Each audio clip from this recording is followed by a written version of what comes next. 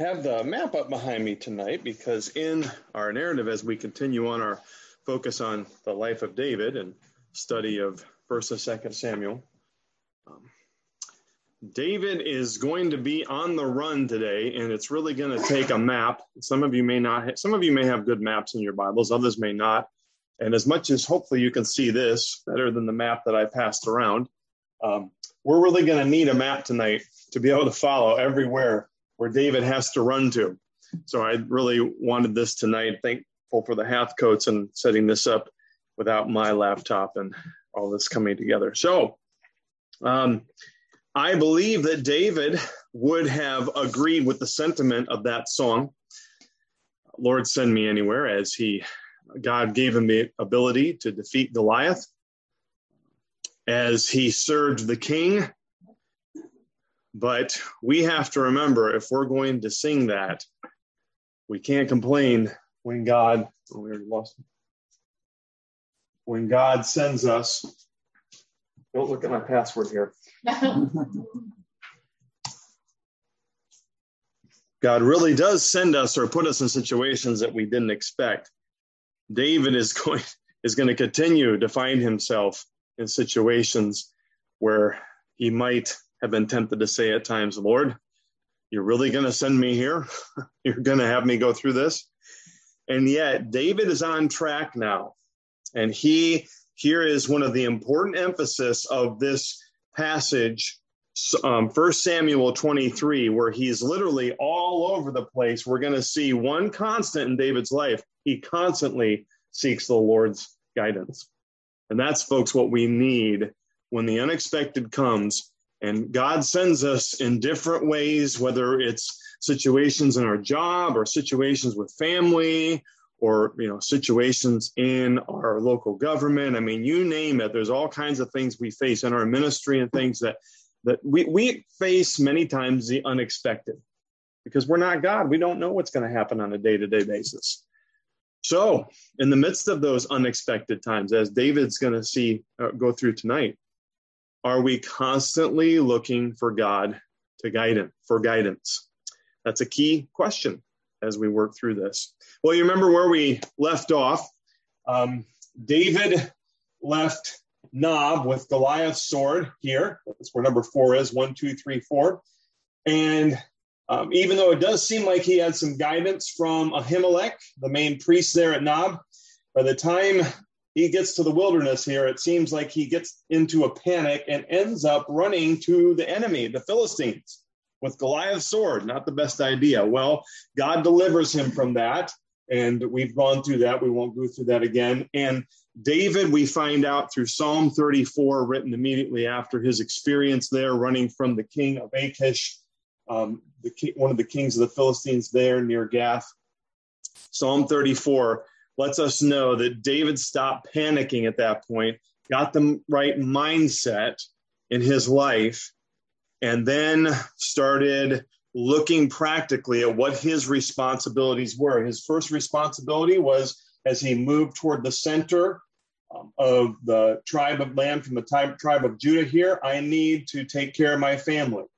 He had his family come to him from 5 to 6 here, meet up with him. And then he had a bunch of other men who were outcasts, outlaws, that had complaints, that had difficulties with the system, so to speak, join him. And by the time we get to our narrative today, he's up to 600 men. So God is blessing David with his own mini army here. And then he realizes, I need to take care of my parents. It looks like I'm going to be on the run, and my older parents can't deal with that. They can't run like I can. So he ends up all the way over here in Moab. The king of Moab, who is a relative, he is the great-grandson of Ruth, remember, from Moab, takes his parents on. They're safe. He ends up back here in what may be Masada, and he's kind of hidden away. He and his armies and the men with him are secure. They're safe.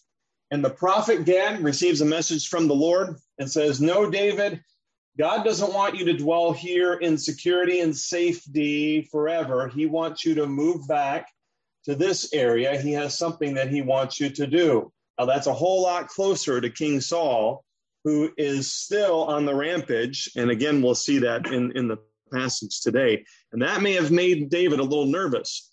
We're going to see in today's passage that God did have a purpose for David being here near the forest of Hereth. There's a possibility that this is where it's located. And so we're going to get to that point now. But I wanted to read too. Remember the whole situation with Doeg, the Edomite, and how he came to tell Saul where David was, and told him that David had just been to Nob. Remember the awful, awful story we saw last week where Saul sends Doeg.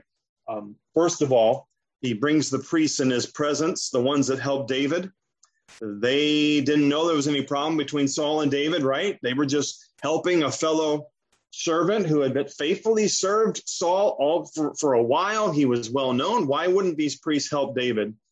And Saul is so angry and so out of his mind with rage that he has Doeg kill all of these priests, 85.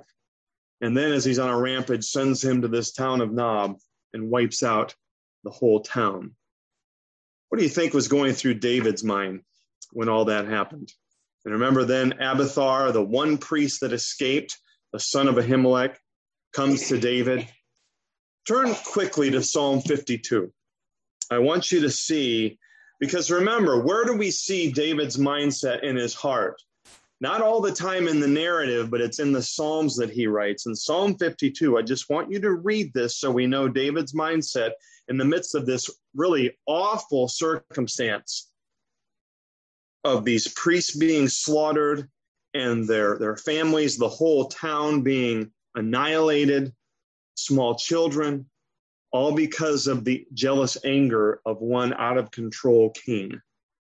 David might have looked at that and said, Lord, I can't, what can I do against this? This is just too much for anybody. I mean, this is awful. This is what his mindset is, verse Psalm 52. And we know because the title is when Doeg the Edomite came and told Saul and said unto him, David is come to the house of Ahimelech. He says, why boasteth thou thyself in mischief, O mighty man? The goodness of God endureth continually.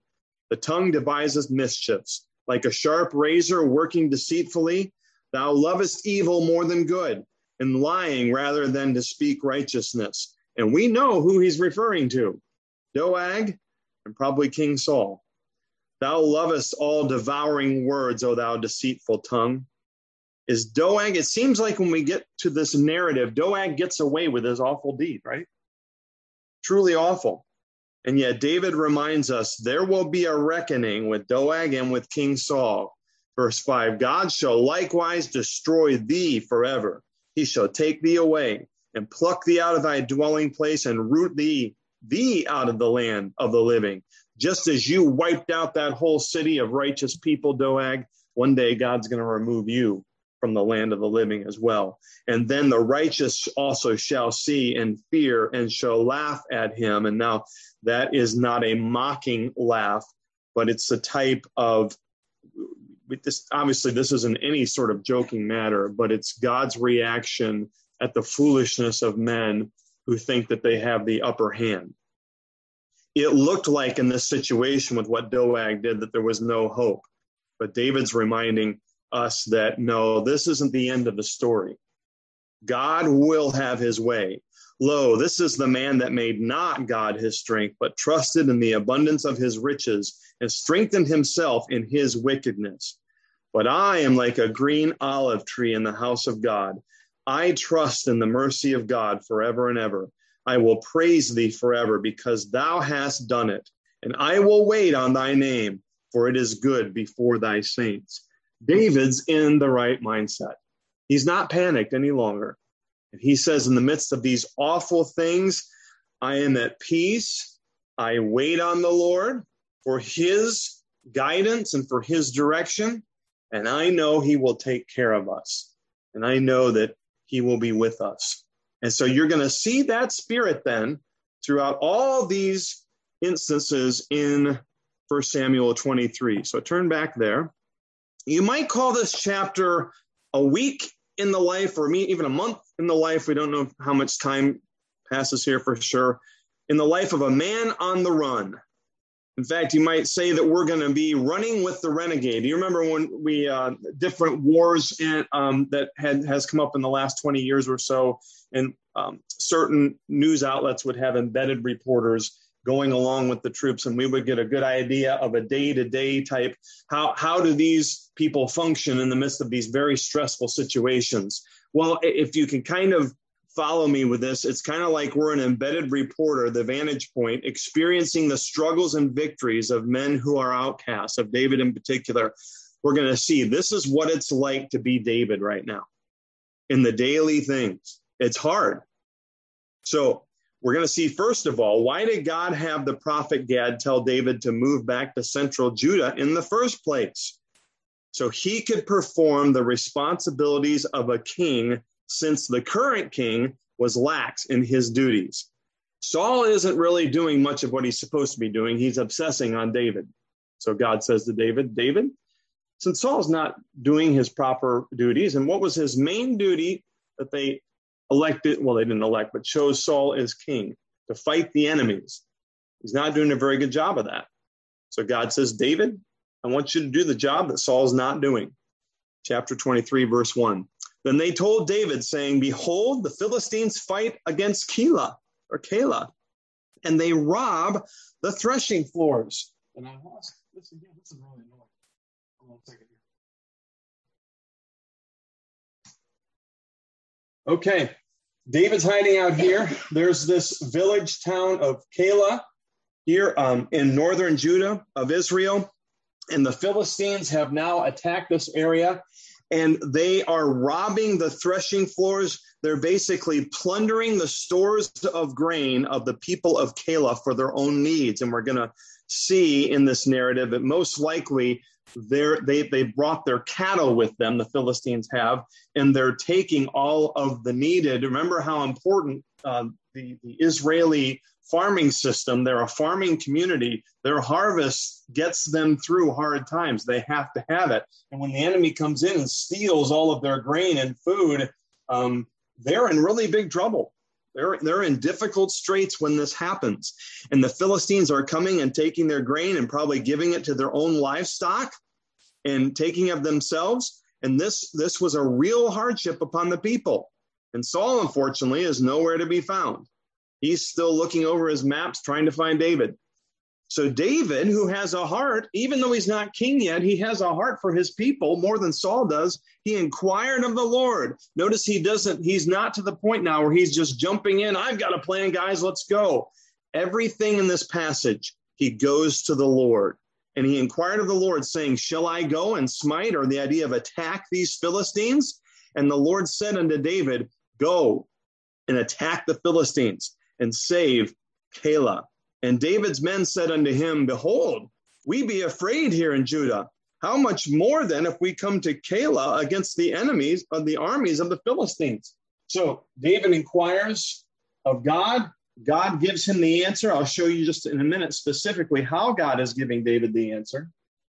And God says, yes, attack, defend the people of Keilah from the Philistines, and I will give you victory. But all of David's men, he's still kind of new to them as a commander, and they're saying, David, we don't like being in central Judah here. We really liked it in the security of the stronghold there at Masada or wherever it was, and we're already nervous.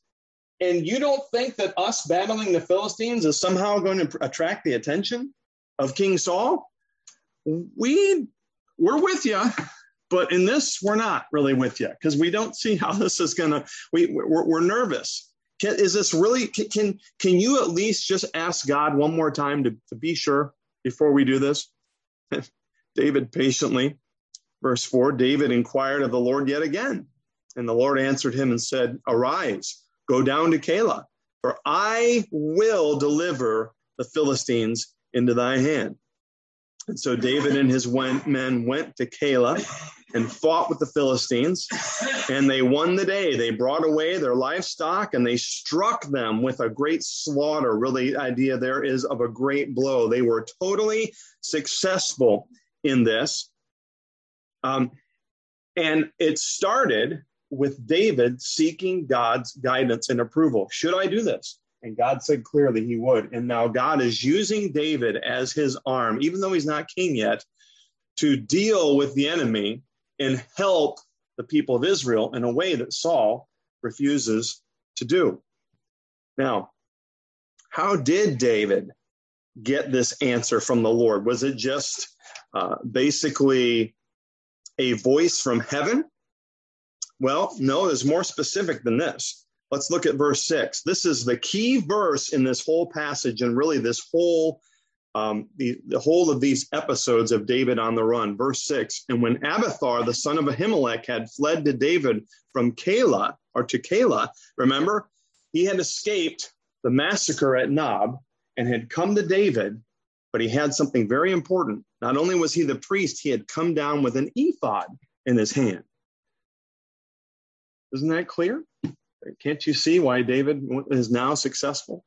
Well, let's explain a little more what an ephod is. That is the priestly garment. And remember, inside the priestly garment, there were pockets and there were stones. I won't get into all the details of it, but there was something called the Urim and the Thummim. It's not mentioned in this passage specifically, but really this was these two stones. There were two stones, Urim and the Thummim. Don't think of them as dice, but somehow the priest was able to use these two stones to find out whether God wanted someone to do something or not. We really don't know if they were different colors perhaps, and one lighted up, or somehow God had instructed these priests that when this Urim and Thummim were put together or tossed or something, that it would become very apparent whether God was saying yes or no. Now, Saul, in wiping out the village of Nob, has now eradicated his last possibility of communication with God.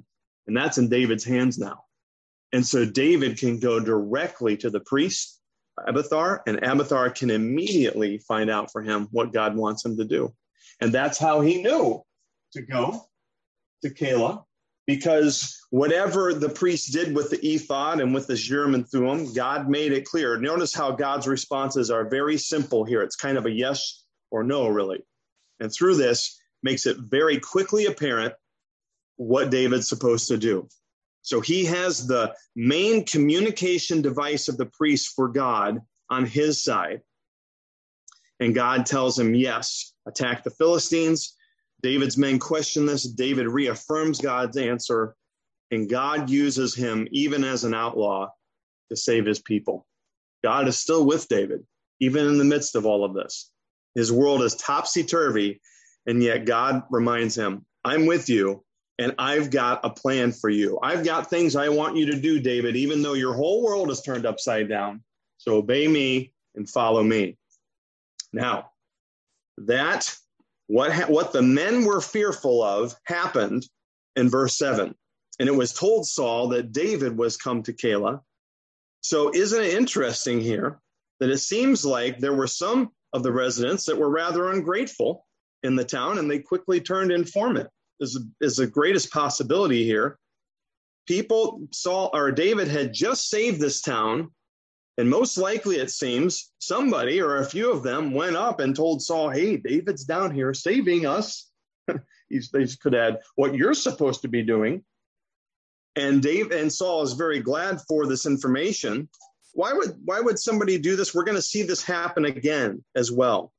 Maybe the people in these towns feared Saul's wrath after they heard what he had done to the people in Nob. And these people, as much as they appreciated what David had done, they're thinking, as long as David stays in this town, what happened to Nob could happen to us. So we want to save our own necks here. Thanks, David, but we don't want to lose our whole town.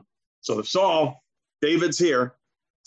And Saul said, God hath delivered him into mine hand, for he is shut in by entering into a town that hath gates and bars. Saul is so delusional, and if I can use the word narcissistic, that means very, very self-centered, that even he looks at all of these things, he still sees God on his side. And he still hasn't comprehended the fact that God is not even with him at all. Folks, I'll point this out again, but we need to pray sometimes it is true that there can be times where we get ourselves involved in things that we shouldn't be involved in, or doing things or have attitudes that God is not pleased with. And because we haven't been immediately disciplined, or God is silent about things, we can deceive ourselves in thinking that he's approved of what we've done. We're not even sure that, and after what he did at Nob, we're pretty certain at this point Saul is not really a true believer. But regardless, there is a warning here for those of us who think just because we've had success in something or God is silent means that he approves. Please don't think that. Always check, humble yourself before God, and make sure that what you're doing pleases God. Saul is deceived himself here in thinking that God has delivered David into his hand. God is going to save David multiple times from the hand of Saul. But he's thinking he's in town, in this town of Keilah. He's shut in.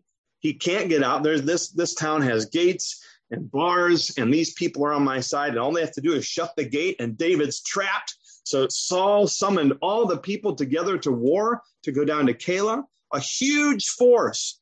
Why wasn't he as concerned about the Philistines? He's consumed with anger about David.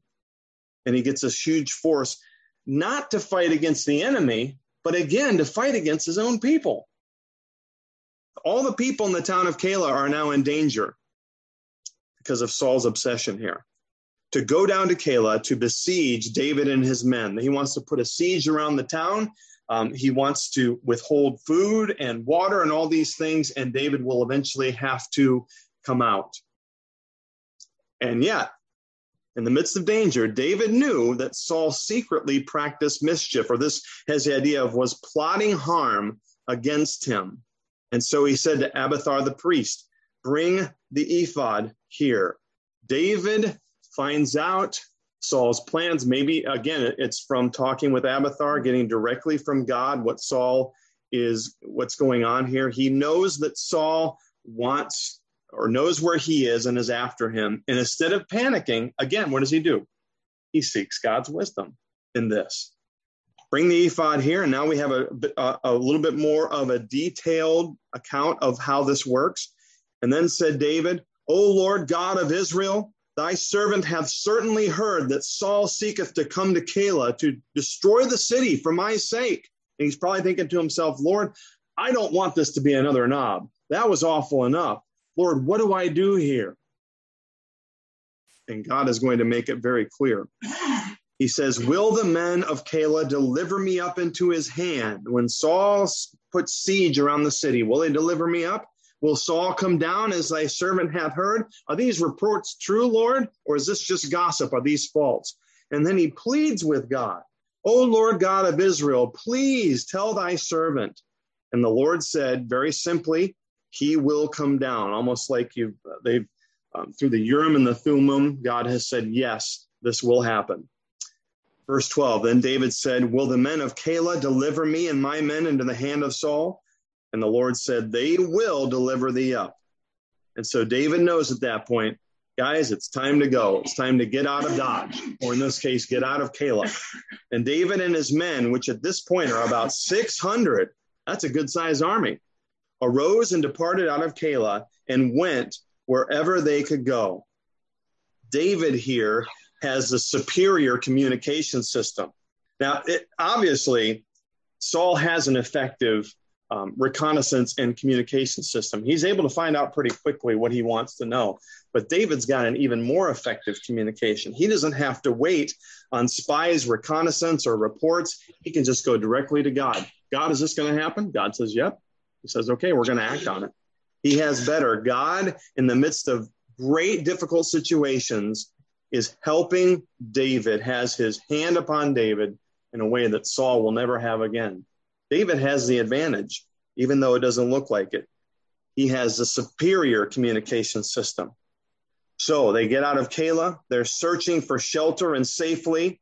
And this now becomes the new normal in David's life at this point. They're on the run. They're constantly moving around, trying to find a new place. They're going to end up down here, 5-6 down here in the land of Ziph eventually.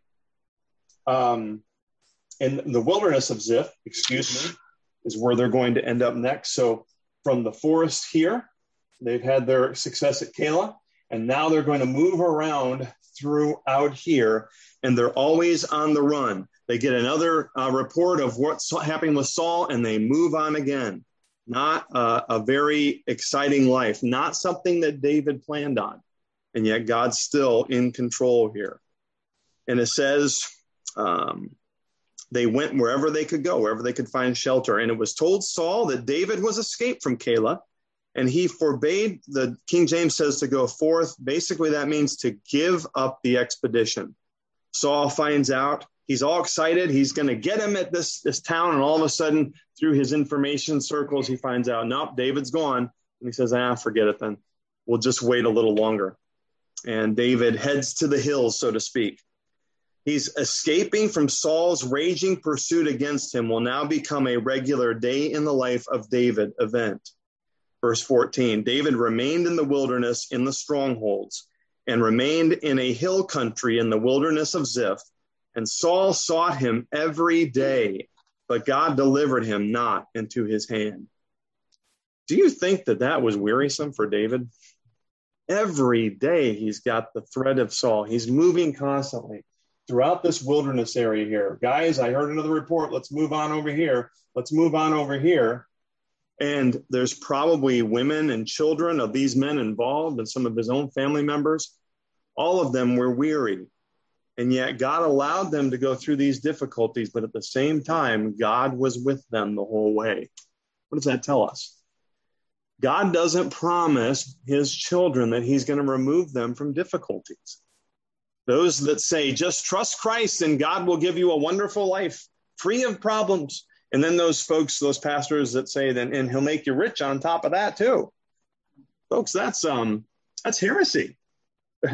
David would be shocked by that. We shouldn't expect an easy life.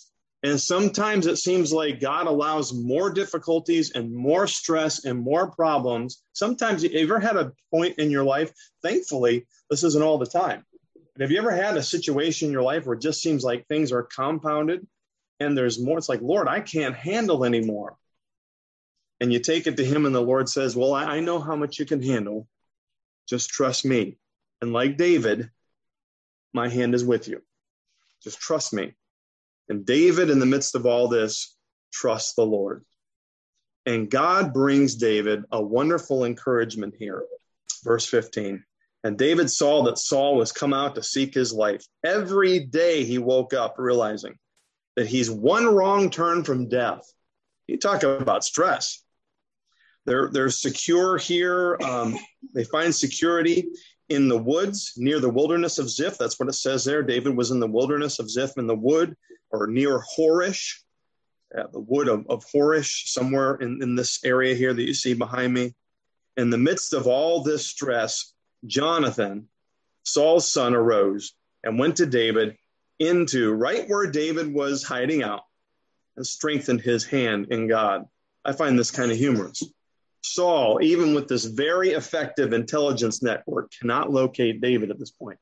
But Jonathan's just like, oh, yeah, I'm going to go down and see David. I haven't seen him for a while. And I don't know if he had a secret shuttle or whatever, but just boom, boom, boom. He goes right down. He knows where David is in the wilderness. He obviously has his own intelligence network, or maybe somehow he's communicating with David, but he's just able to locate David, boom, and goes right down. In the midst of all this, he does what a godly friend should always do. He doesn't just give him a booklet of nice sayings from secular people or well-written platitudes. But what does he do? He strengthens his hand in God. Folks, again, the most encouragement we can ever give folks is reminding them of the love and the promises of God in their lives. Sometimes when people are really grieving, they just need silence. But after that, it is appropriate at some point to remember that to remind people, even in their darkest situations, that God is with them. And that is where Jonathan comes in and reminds him, God is with you. He does that in verse 17. And he said unto him, first of all, fear not. David, I know this has got to be tough for you. I can't imagine what you're going through, but don't be afraid. God's on your side. So don't be afraid, first of all. That's always good to remind people going through difficult things, that God is on their side. For God's people, right? For God's people, that's a promise. Fear not. And then he says, for the hand of Saul, my father, shall not find thee. I know that God's going to protect you, David. And I'm convinced. And Jonathan is an optimist. It's obvious throughout. And that's a good thing. I tend to be at times more of an optimist, much to the chagrin of friends that are cynics. And that's helpful. If we're all a bunch of cynics, we just despair all the time and be critical and never do anything, right? Jonathan's an optimist, and he reminds David, I know that God is more powerful than my dad, and you need to remember that, David.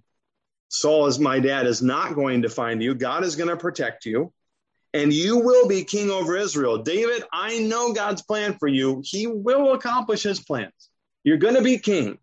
Just be faithful, and I shall be next unto thee. David, I'm your right-hand man. I've got your back for the rest of your life. And then also, and that also Saul, my father, knoweth. My father is angry because he knows God is with you and I am your friend. So don't let his anger get to you, David. God has this. What a wonderful encouragement. And I'm sure it was great encouragement. Reminders of God's word and his promises always bring hope that insincere platitudes can never match. When people are going through difficult things, don't hand them a booklet of nice secular sayings. Give them God's word. Remind them God is with them. And at the same time, folks, there is another more sobering aspect to this. Jonathan is an optimist, and he does remind David of God's promises. But not even Jonathan could predict how God would realize his promises to David. And as encouraging as this portion of scripture is to see Jonathan's loyalty toward his friend, aren't we thankful for people that God puts into our lives that are loyal and remind us of God's goodness? Folks, as we're reminding folks of the promises of God, we can't promise how God is going to realize those promises in our lives. And Jonathan cannot predict how God would realize his promises to David. Here's the sobering aspect of this. The reality is Jonathan, in his optimism, still can't promise David that he will be his friend and advisor when he becomes king. That's what Jonathan thinks. But if you know the story, you know that he's not going to live long enough to see that take place for David, even though he wants to. And that's something that he and David don't expect. And here's the other aspect of this, if you didn't realize this already. This is really, from what we can tell in Scripture, their final farewell. This is the last time they will talk to each other ever again. And that may not seem fair. And folks, we need to remember this. God doesn't always write our story the way that we think that he should. That's not how we want the story to end. We want Jonathan to live. We want Saul to get all the punishment and all of this, and Jonathan and David to be friends throughout their whole lives. That makes sense to us. And that's not what's going to happen. And that may make us frustrated. You may see things that happen in people's lives and say, Lord, why would you allow that much pain into somebody's life? I'm angry about that. Why would you do that? One of the things I think we need to remember in this, that folks, in the end, it's not our story. It's actually, remember, it's his story, right? He grants us a role on the stage of his grand cosmic production, if I can put it that way. But he gets to call the shots. And we have to be thankful for that. So in the midst of this is a sobering reality of the fact that this is Jonathan and David's last time. But if it's your last time with your best friend, don't you want to be remembered? The last thing that you ever did was you encouraged him in the Lord. What a wonderful way to be remembered. I pray that would be the case for us too. That we would be caught in the end, always encouraging each other, reminding each other about what God can do. Well, David's going to have to be on the run again. Verse 19. Then came the Ziphites to David to Gibeah, saying, Doth not David hide himself with us in the strongholds in the wood and the hill of Achalia, which is on the south of Jeshimon? That's basically somewhere right in here. We don't know for sure where those areas are.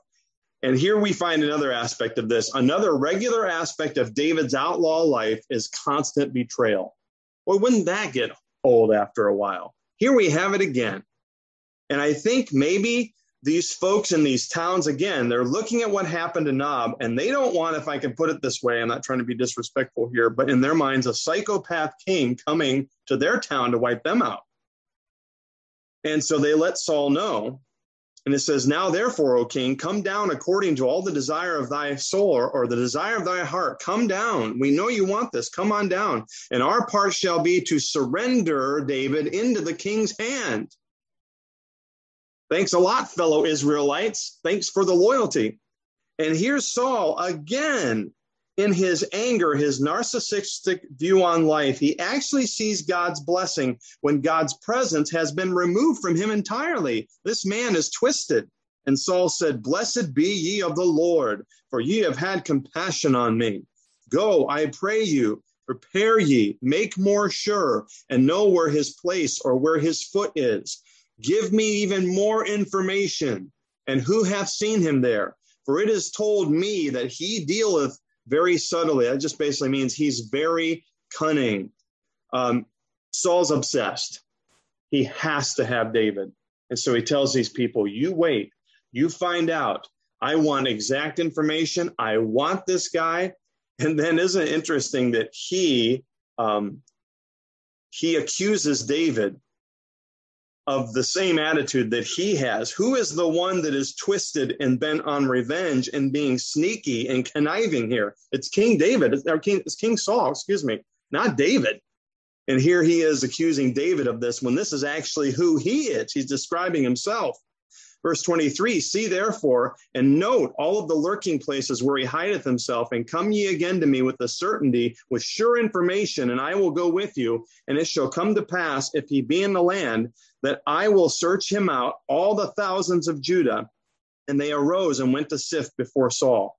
But David and his men were in the wilderness of Maon, in the plain on the south of Jeshimon. And Saul also and his men went to seek him. And David was told, and wherefore he came down into a rock and abode in the wilderness of Maon. And when Saul heard that, he pursued after David in the wilderness of Maon. And Saul went on this side of the mountain, and David and his men on that side of the mountain.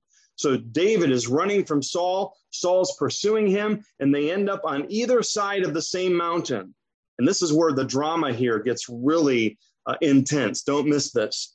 David made haste. He's hurrying to get away for fear of Saul. David's on one side of this mountain, and Saul and his men are on the other side. They're closing in on David, and it seems to be as David's hiding out in this mountain with his men, thinking Saul's on the other side, and we've got to get out of here.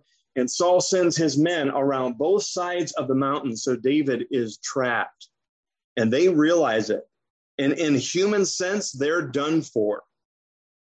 And Saul is about ready to taste victory. His men closed in on David and his men round about to take them. Just imagine David on one side of this mountain and Saul's armies on both sides. They're getting closer and closer. And David and his men are like, Lord, please save us. Please help us. Will God save him? In an amazing way here. Of course, God's going to save him. Through one messenger and the enemies of Israel. All of a sudden, there comes a messenger unto Saul saying, hurry, come back, for the Philistines have basically made a raid against the land. And all of a sudden, Saul is forced to return home and perform his responsibilities. The danger from the Philistines is too great. He can't avoid it this time. He's got to go back.